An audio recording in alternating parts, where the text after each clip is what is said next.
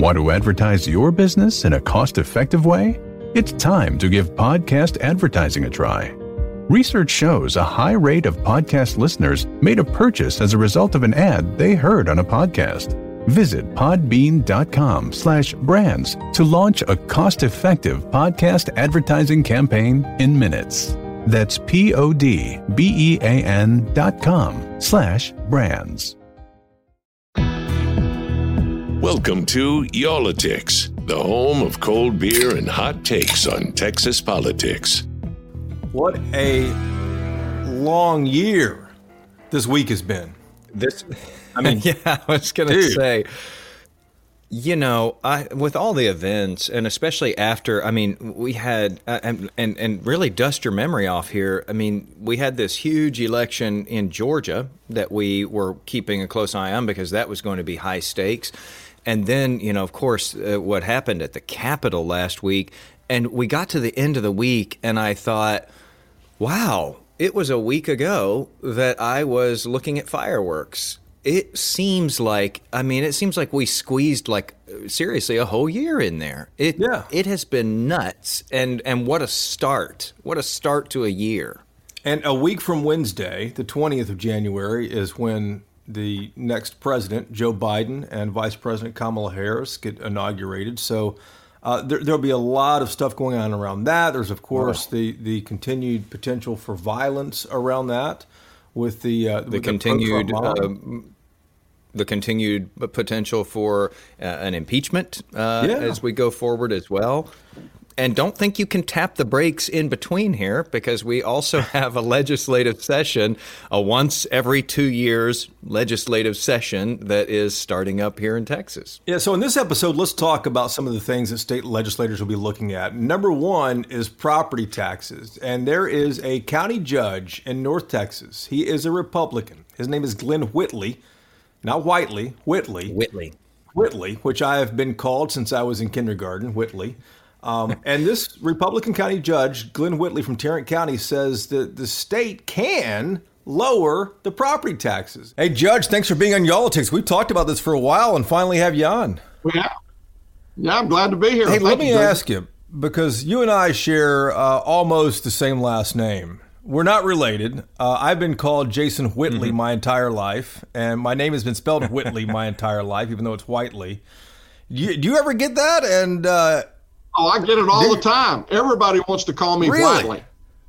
Yes, it's just, I guess if you've got it one way, they want to do it the other. But yes, I have constantly had it spelled Whiteley and had everyone call me Whiteley. And we should change friends and acquaintances so they can finally pronounce our names correctly here. That'd be great. I would like to change my friends and acquaintances too if we're doing that. Well, I'm not Jason Whiteley. I know some of yours, and I'm not sure I want to change with you. Judge Jenkins is a tough guy to be around. I'm telling you, you need to watch out for him.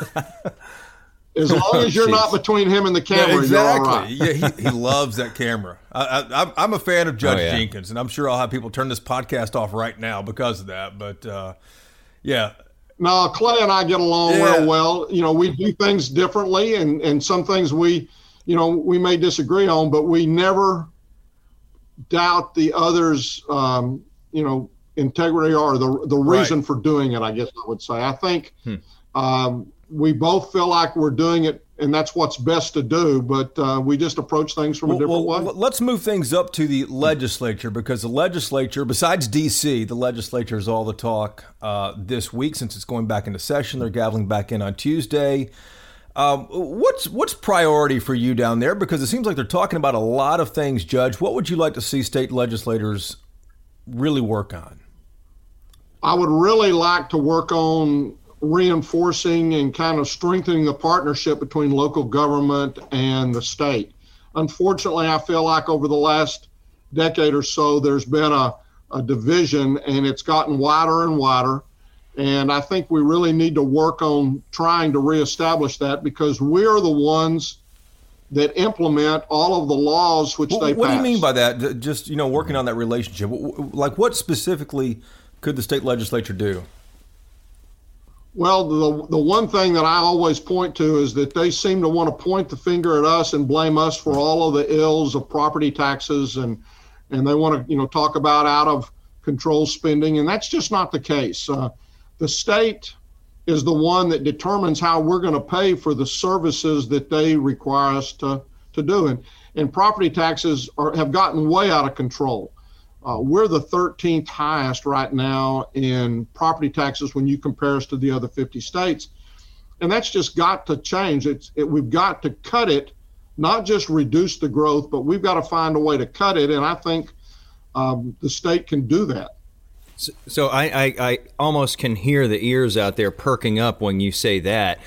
First of all, I think a lot of people would be surprised that we're the 13th highest. I think many Texans would have to assume that we're in the top 5 just because they see it go up and up and up every year. But Judge, what would you tell lawmakers? How do you find that pot of money to replace what they would be losing if they cut property taxes, because they're relying on those to fund pretty much everything? Well, Jason, I want to go back to what you said in the very beginning. When you look at just homeowners' property taxes, yes, we are probably in the top, certainly within the top 10. Mm-hmm. But when you look at overall property taxes, when you include businesses in there, now you're looking at us being the 13th highest. So what can you do about that? I believe that the way you do that and the way you correct it is for the state to pick up the day-to-day operations of the public schools. That's the teachers, the bus drivers, the janitors, the administration. If they did that, the taxes, yours and my property taxes, would go down by over 50%. This year, I'm paying $8,600 in property tax to all the different entities. If the state would pick up the operations for the public schools, that would go down to around $4,000. I would a whole lot rather write a check for $4,000 than for $8,600. Yeah, no doubt, Judge. But let me ask you about that, because for people who don't really dissect their property tax bills, half of your property taxes, a little more than half, goes to public education, and the rest goes to different, cities, counties, hospitals, things like that. But I can hear state legislators saying, well, hey, we don't have enough money to fully fund public education. You're laughing about that. Tell me where would they get the money? I mean, could they? It seems like they would have to cut the state budget, significantly. Well, let me just tell you where I think they could get it. And we collect almost 30 different taxes in the state of Texas. 2 of those, property tax and general sales and use tax, account for over 81% of that tax burden. So the first thing they could do would be to look at the exemptions that they currently have in place for all the different taxes that they collect. They could also look at all those other taxes and see if they couldn't take the savings from the property tax and spread that out among all those other taxes. Now, before everybody goes out of here and they start saying what Whitley's saying, let me just say what I am not saying. Under no circumstances should they look at any kind of a personal income tax, and for that matter, or a business tax. And they should also not look at any increase in the general sales and use tax. But if they would just look at the exemptions and look at those other taxes, Jeff Williams has a term called other people's money. He calls it OPM. And in Arlington, with all of the people they bring there for tourism and for the Cowboys and the Rangers, they pay an awful lot of sales tax to the city of Arlington, and therefore their citizens aren't having to pay as much property tax. So we need to diversify. We could look at hotel occupancy. We could look at rental car, all of the other taxes. Now, here's the little, dent in that. We talk about, well, why are all those other taxes only paying 19% or less, really, of the total tax burden that the state is raising? That's because they all have lobbyists that are paying millions upon millions upon millions of dollars to make sure that those tax rates stay very low. I was going to ask you because have to look at. I was going to ask you because we know that happens. It happens, not just every session, but in between those sessions too, where lobbyists are constantly working. Are you speaking to lawmakers about these things as well? And do you get the feeling that you're able to get their ear? Are they hearing this? Well, I'm not sure that they're hearing it, Jason. Again, the tendency in the last several sessions has been to point the fingers at local government and say we're the problem with property taxes, when if you really look at it, the state legislature determines how services are paid for in this state.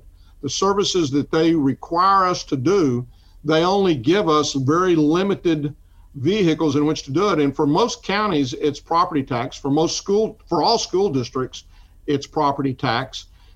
Cities and some counties get a little bit of general sales tax, but they dictate how we're going to pay for the services that they require us to do. What's realistic at the end of the day, Judge? The legislature has 140 days that they meet every 2 years. They capped last session, they capped how much property taxes can go up without calling an election. But do you really think that they will tackle this year? Because like you, man, I get so upset every December 31st when I write that check to my local tax assessor collector. I think you're right, unfortunately. We have the will. It's just a matter that they have to develop and figure out the way. And it's not going to be an easy deal. And, the problem is that a lot of those people who are making the contributions to their campaigns, a lot of those lobbyists for those other 20 plus taxes are going to be fighting them at every step along the way. And it's easy to point the finger and say, well, golly, we don't collect a property tax. But they, for the most part, anytime they mandate something or pass a law, we used to call it unfunded mandates. What I want to start calling it is a state mandated property tax increase. Because every time they pass something and then don't send dollars with it, it causes us to have to increase the property taxes. I can give you a couple of examples just for that. One, during this past year with the COVID, they weren't taking state prisoners. That cost Tarrant County almost $17 million just right there. In addition to that, back in 2001, they passed a law called indigent defense, which basically said we have to provide the attorneys for someone accused of a crime that doesn't have any money. They said they were going to pay for that. They never have paid for any more than about a fifth of it. That's another state mandated property tax increase. And finally, when you look at the DA, the criminal DA's office, are state prosecutors. They are the ones that prosecute for the state in felony offenses. In most of your smaller counties, you'll have one elected DA. The state pays the vast majority, if not all, of that salary, and the county doesn't have to pay anything for it. The county and the citizens aren't paying for it through property taxes. Well, in an urban county, for example, we have over 130 additional prosecutors who basically we have to pay for, in addition to the administrative staff, in addition to the facilities. Now, again, and this goes back to what I said from the very beginning about building and re-strengthening that partnership. This has been happening since 1836. This is not something new. And in the meantime, we always worked as partners. But recently, they have pointed the finger at us, blaming us for the property taxes, without realizing that the reason we're having to do that is because they keep passing bills and forgetting to send the dollars with it. So what breaks that? And I always wonder this with, John Q. Public, what can that person do? I mean, because you're up against teams and teams and teams of lobbyists. Yeah, we're all sick of writing checks that just keep getting inflated every year. But what is the average person to do? Does the average person have a role in this and being able to change it? Well, what I try to do is every time I deliver a speech, every time I talk with somebody, I try to point these things out and to basically try to put down those myths that we're the only reason why property taxes are going up. It's something that we've got to change. And I really, to some extent, I'll blame leadership for not working with us as partners, but instead wanting to blame us for what we end up having to do as a result of them passing laws. Judge, there's another hot button issue that the legislature is going to consider, and that is there's a push right now, which I'm sure you know about, to limit executive control during extended emergencies like the pandemic we're in. And I think this is probably a little more aimed at Governor Abbott as opposed to county judges like yourself. But for instance, State Senator Drew Springer from Munster, just north of Tarrant County there, he wants, after 30, 60, 90 days, whatever period of time, that an emergency order is in effect, he wants the legislature to come back into session and to decide what to do, as opposed to leaving it up to one person like we have seen for most of 2020. What do you think about that? What are your thoughts on that as an executive for one of the largest counties in the state? Well, it goes back to local control, and I've always been very strongly in favor of local control. We've got 254 counties. We have thousands of cities and towns. We have over 1,000 school districts. Each one of them are a little different. And I think it's very, very important that we realize that the folks in Azle may not want the same things as the folks in Arlington. Same thing with Tarrant County, Travis County. And even at the state level, Texas and let's say Tennessee, we always hear the states saying they don't want Washington telling them what to do. It's the same here.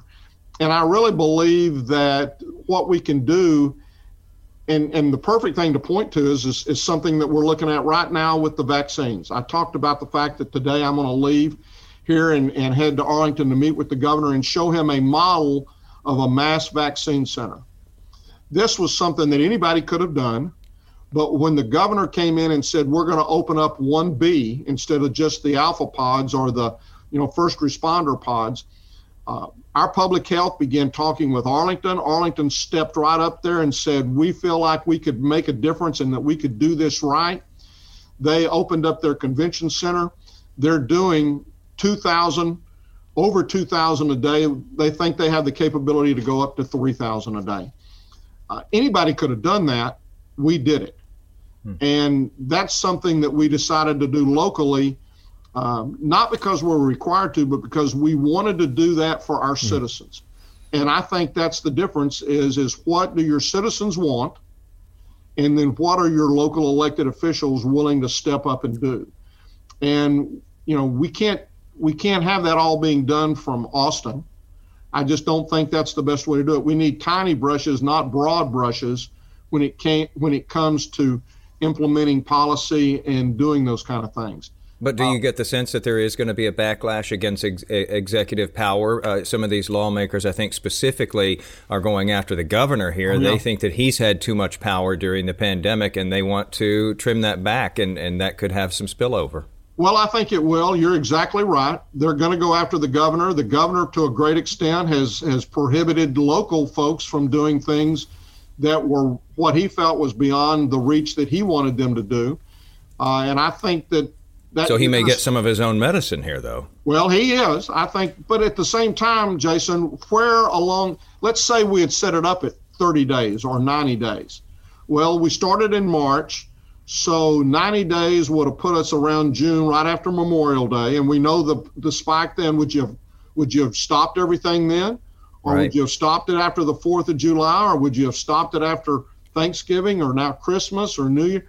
It's something that the emergency is continuing, and I don't think the governor likes this any more than any of the rest of us, and you got to be very careful about governing by committee. Now, when you're talking about a city council or you're talking about a commissioner's court or a school board, they're very focused on a very small sector of the state. And I think you can do that. But I hate to think that somebody in the valley is going to determine what's going on up here. Let's take it when we have a big snow day. They don't have too many of those in the valley. We don't have a whole lot of them up here. But when they happen, we need to be able to react and not worry about whether there's going to be a committee from the state legislature to come back and tell us what to do. Judge, you're heading over to Arlington, as you mentioned, and the governor will be there as well, too. Take us behind the scenes. What happens backstage? Do you ever get time with the governor and say, hey, come on, this thing's crazy, or I love what you're doing on this? Do you get a chance to lobby him very much? I wished I had more of an opportunity to do that. It is a big state, though, and I know he has a lot of things that he's doing. I've talked very regularly with Nimkid, the head of the Texas Department of Emergency Management. He's been very accessible. And, we have partnered with the state on test sites, on the allocations of the vaccines. They've been a tremendous help. But, I haven't had as many conversations maybe with the governor as I would like, but I have not had any problem getting the ear of TDEM when I've. What would you tell the governor if you could get him for 10 minutes or 15 minutes or so? Let each area determine how they can best get. Right now, we're talking about vaccines, how we can best get the vaccines out. We've got to keep testing at the same time. Let them figure out how to do it, and then let the state step in and help financially get that done. The state is still taking care. TDEM is still handling a lot of the testing that's going on in Tarrant County. So they're absorbing the manpower as well as the financial burden on that. As we begin to expand out the vaccines, we're going to need financial assistance from the state, and I know that they'll be there to help us out when that need arises. Wow.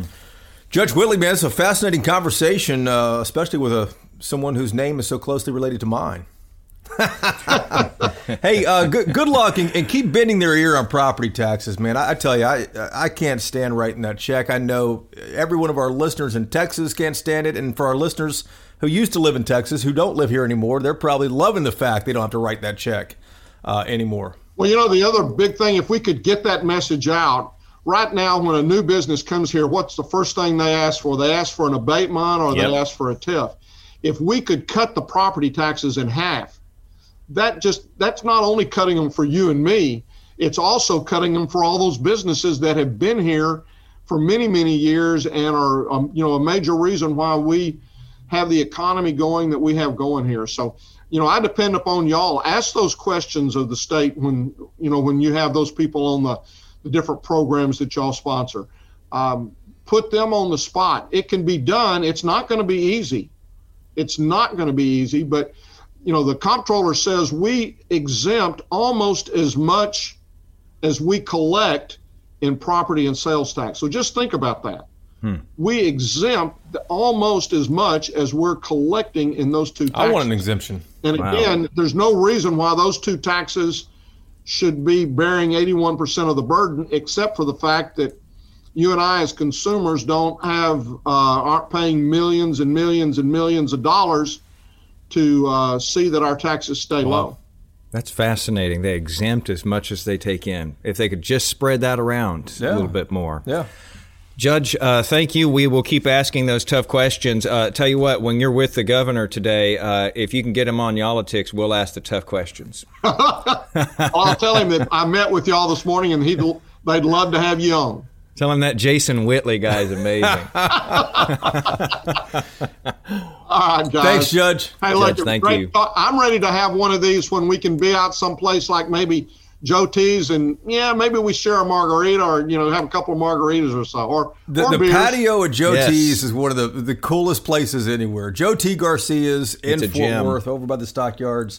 Yeah, looking forward to it. And I actually brought a Rahr and Sons, but as we record this podcast, it's a little too early for a beer. We've got a few distilleries over here that are making some pretty good bourbons as well as beers, as well as we've got all kinds of stuff. I could give you a tour. We'll take it anytime. We're going to take you up on that when things get more normal, Judge. Well, I'm looking forward to that too. Maybe by July the 4th, we'll celebrate Independence Day and independence from COVID-19. Fingers crossed. So the judge is inviting us over for bourbon. I'm going to take him up on that. Yes, we need to absolutely. We need to ditch. Do we need permission to drink bourbon? What? Yeah. Do we need permission? Do we need permission to ditch the beer and upgrade to bourbon? I don't think we do. I think you only need permission if we go past one shot of it. But yeah, it's a new year. It's time for something different. So, in addition to property taxes that the state legislature, may or may not even consider this go around with the session starting, another way to save money that lawmakers really might consider is to finally expand Medicaid. Mm-hmm. And this is an issue that is near and dear to the heart of a state senator, to all Democrats, but to a state senator named Nathan Johnson. He's a Dallas Democrat, and Democrats say if the state would just take these federal dollars to expand Medicaid, we could insure tens of thousands of the working poor, as Democrats call them. Mm-hmm. And that would provide health insurance for them. It would also free up more money in the state budget, Jason. Yeah, I think that a lot of people hear, wait a minute, you want to expand Medicaid and that's going to save money. And so we had to get him on here just to explain, because I think, people tune it out if they don't feel like they're for it right off the bat, or they might say, that's got a price tag that's too big. So we said, you got to explain this, explain how you think this would actually work and how you think this would benefit Texas. So here is State Senator Nathan Johnson, Dallas Democrat. Happy New Year to you, Jason. So on Tuesday, the legislature goes back to session, and one of the things you've been talking about for a while is Medicaid expansion and how that could really save the state a lot of money at a time when the state needs money because of the recession caused by the pandemic. But for people who aren't familiar with this, explain what Medicaid is, the expansion, and how much money this could save Texas. Great. It is a real big opportunity for the state to both give healthcare to about 1 million people and make money. The Medicaid program is a state health insurance program. It's a way for people who absolutely cannot afford health insurance and therefore get health care, a way to have health insurance and health care. We have an existing Medicaid population. Texas has the most stringent standards of any state in the union. So what we're talking about doing is providing health insurance to essentially what we're talking about is the working poor. That's the expansion population. It is a way that we can draw down federal Medicaid dollars, just like we do in education, just like we do in transportation. State puts up some money, draws down federal money. But when you're talking about this working poor expansion, we're drawing money down at a 90-10 rate. When we do that, not only are we having this tremendous federal match, we're also able to pay for existing state programs with federal dollars. So some of the money we're spending today, we just take right off of our side of the ledger and it gets picked up on federal. We're also, when we pick up these extra 1 million people, we in the state use the private sector to provide this coverage, and they pay a little tax on each policy. So when you get 1 million people coming in, that's 1 million new policies. And there's a little tax that the insurance companies are going to pay when they bring those people in, and that brings in revenue. Okay, so we've saved money and we've brought revenue, and you add that up, and it comes out to be more than the cost of providing insurance to these people. So right there, we at least break even. But the other thing that happens is because we're drawing money down, by the way, it's our tax dollars we're drawing down at this 90-10 rate, you're going to get about $11 billion per biennium of federal dollars flowing into the Texas economy that currently are not in the Texas economy. What happens when you pump $11 billion into the economy? It grows, which generates state revenue. So, Senator, I think people would ask why this hasn't already happened. When you hear a pitch like that, you wonder, well, why hasn't it happened? That's a great question, and the answer is a little bit frustrating, but there's kind of a happy end to it. Back in 2010, when the Affordable Care Act first came down, it was associated with the word Obamacare, and it was very toxic, and people were afraid of it. There was a feeling that you're going to create state dependency by providing health care to people, and it'll just send us backwards in a larger nanny state kind of thing. And some of those concerns and the uncertainty associated with it were understandable at the time, particularly in a conservative state, and sometimes conservative values have served us quite well. But what we've seen through the past 6 years in particular, as other states have implemented this, those concerns just turned out to not come to fruition. It actually has encouraged people to work. It has helped state budgets. It's been very effective. It's not resulted in bloated, unmanageable systems. So the reason it hasn't happened yet is because people hadn't gotten comfortable with the data yet. But today we have the data.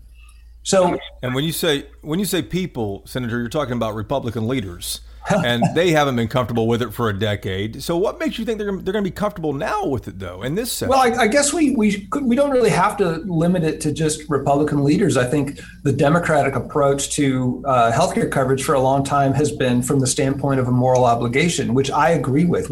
I think we do have an obligation to try to take care of people. They can't afford health insurance or health care, and you can't be the agent of your own destiny if you don't have health care. But Democrats and Republicans now need to look at the fiscal side of this. And yeah, we are talking about Republicans who have opposed it for the most part.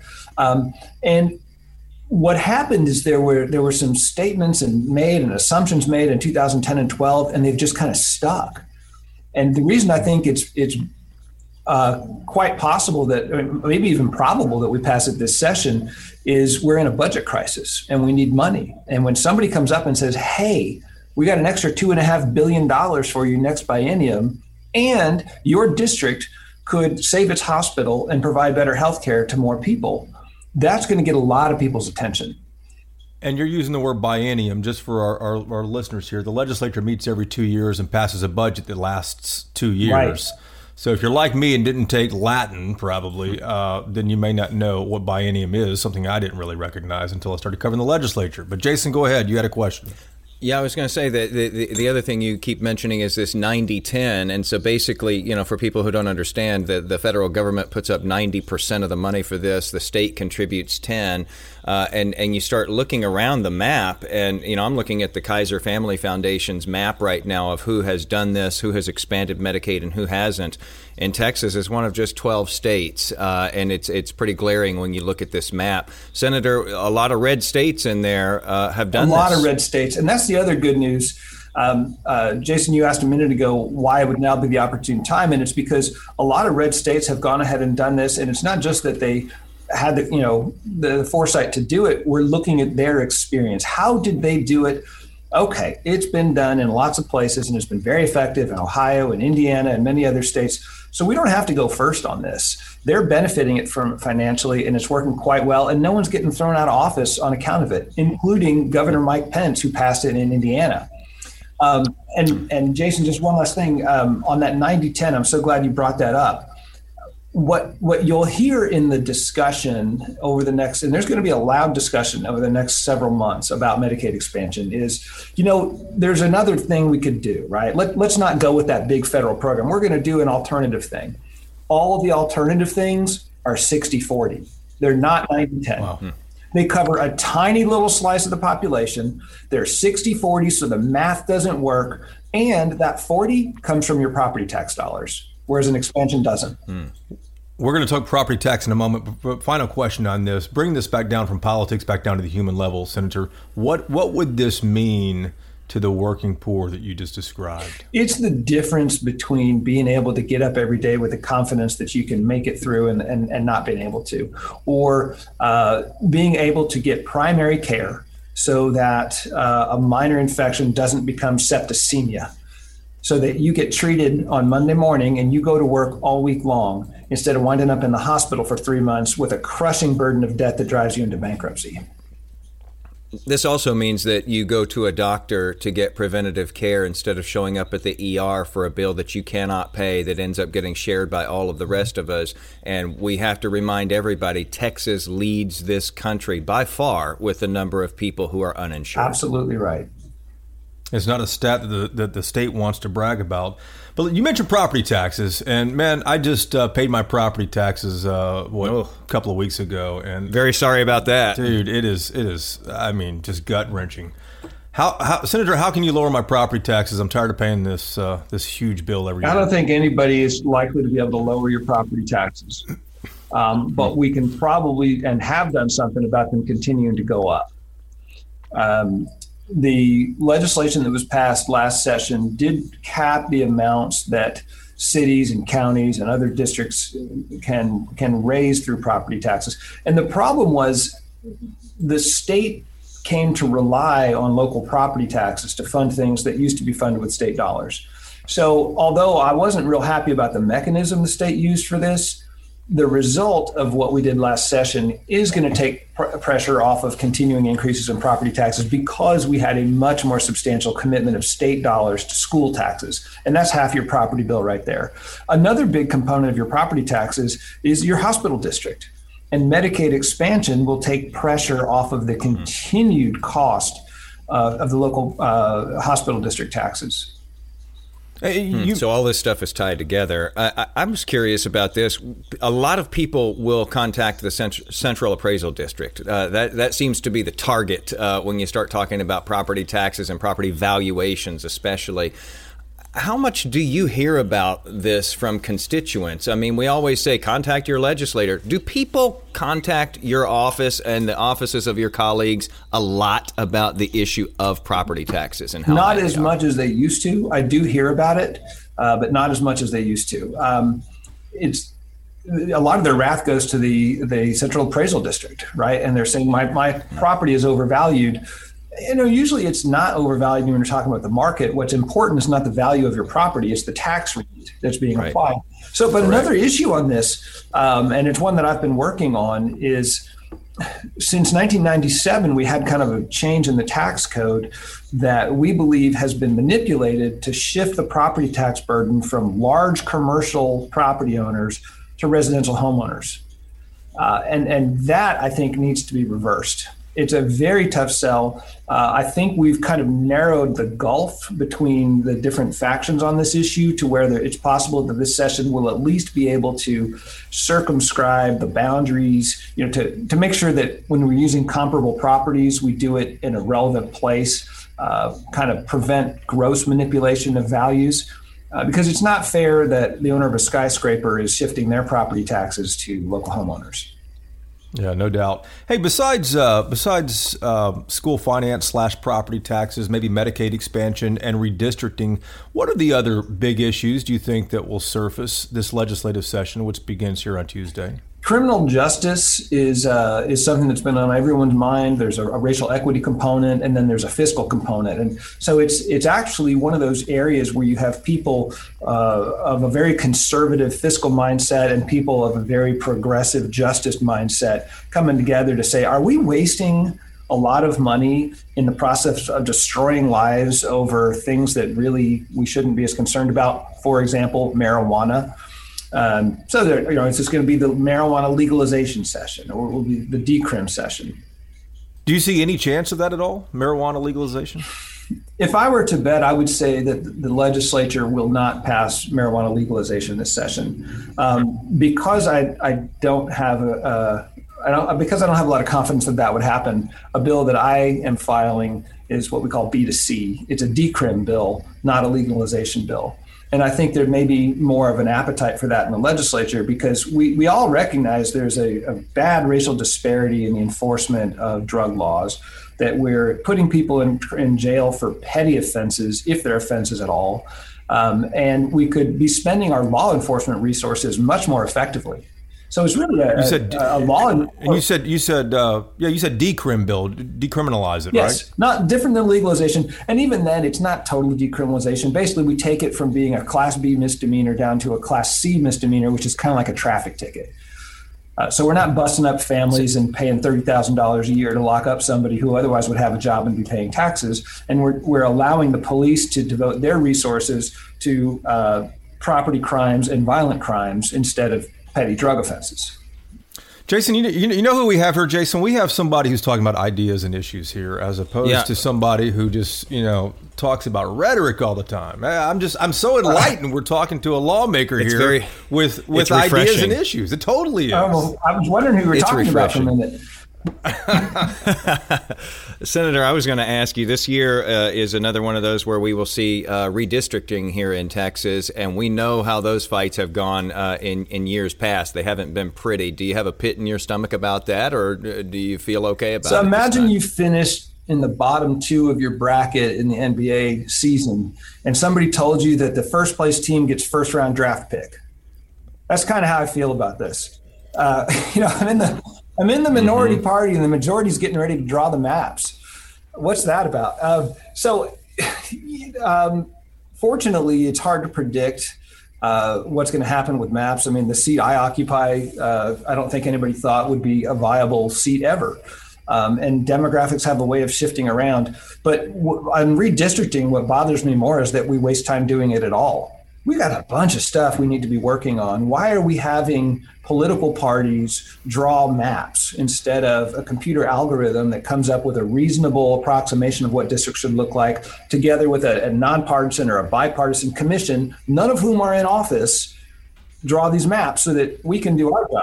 And that's not pie in the sky. That's actually happening in other states that way. Looking to other states is always a good way for a conservative state to go. How's it working? It's working pretty well. It's not easy. Last thing I want to know is, we know that the state, suffered tremendously during the pandemic here as far as the revenues coming in.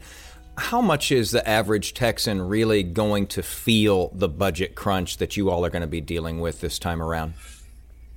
It's hard to say because a lot of the cuts that might get made are going to have long-term effects. The short-term effects, certainly if you work for the state and they're laying people off, you're going to feel it.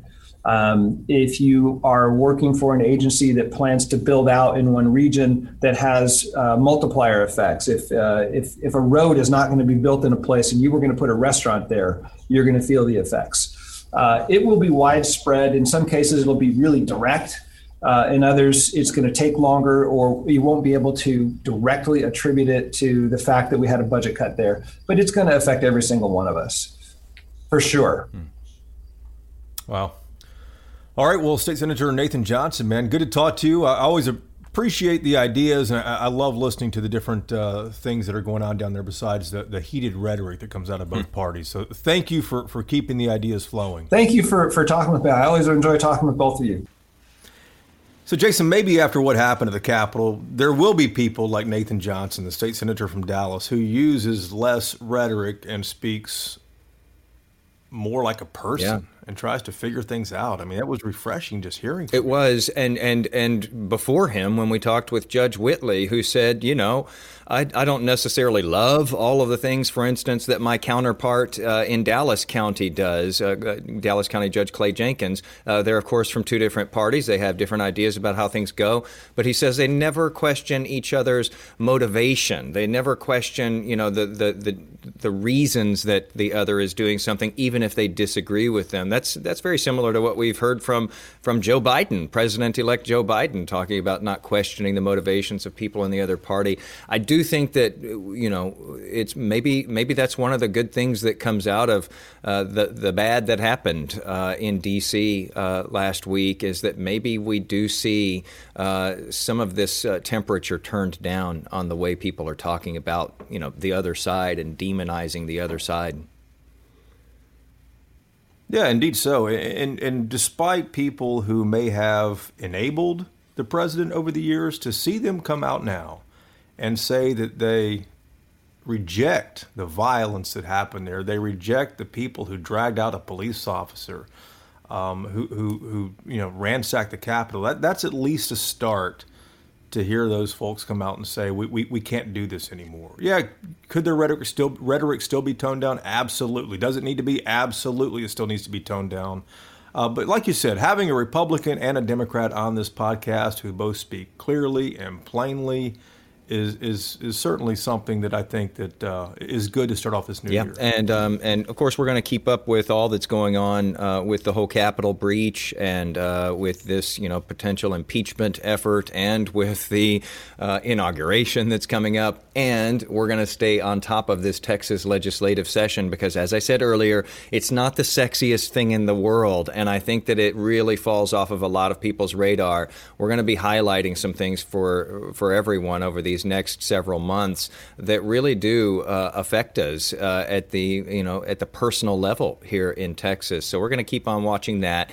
And I always like to give people a way to change things on their own too. And when you load up these voicemails and these email inboxes of these different legislators, when enough people do it, they do start to take note. And so in the description for this podcast, we have a link for you because it feels helpless, like you said, Jason, sometimes when you're writing this bloated check that's bigger than any of the ones you've ever written before for your property taxes. And you think, my goodness, how much can this keep going up? In the description for this podcast, we have a link that will take you to a page that will let you find who exactly is representing you in Austin so that you know who you need to contact to let them know how you think about your money. And as we go through the next 140 days with the state legislature, if there is a bill, and there will be hundreds of them filed, if there is a bill, an issue, a topic, something going on down in Austin that you just want to find out a little more about, Hit us on Twitter. You can find me at Jason Whiteley, not Whitley, at Jason Whiteley. And you can find my colleague, my co-host at Jason Wheeler TV, at Jason Wheeler TV. Let us know what issues you're concerned about, you want to find out more about, and we'll reach out to folks to see if we can get them on Y'all-itics here as well. And that's it for this week. We will do it all again next Tuesday unless events before them require us to do another emergency edition of the podcast.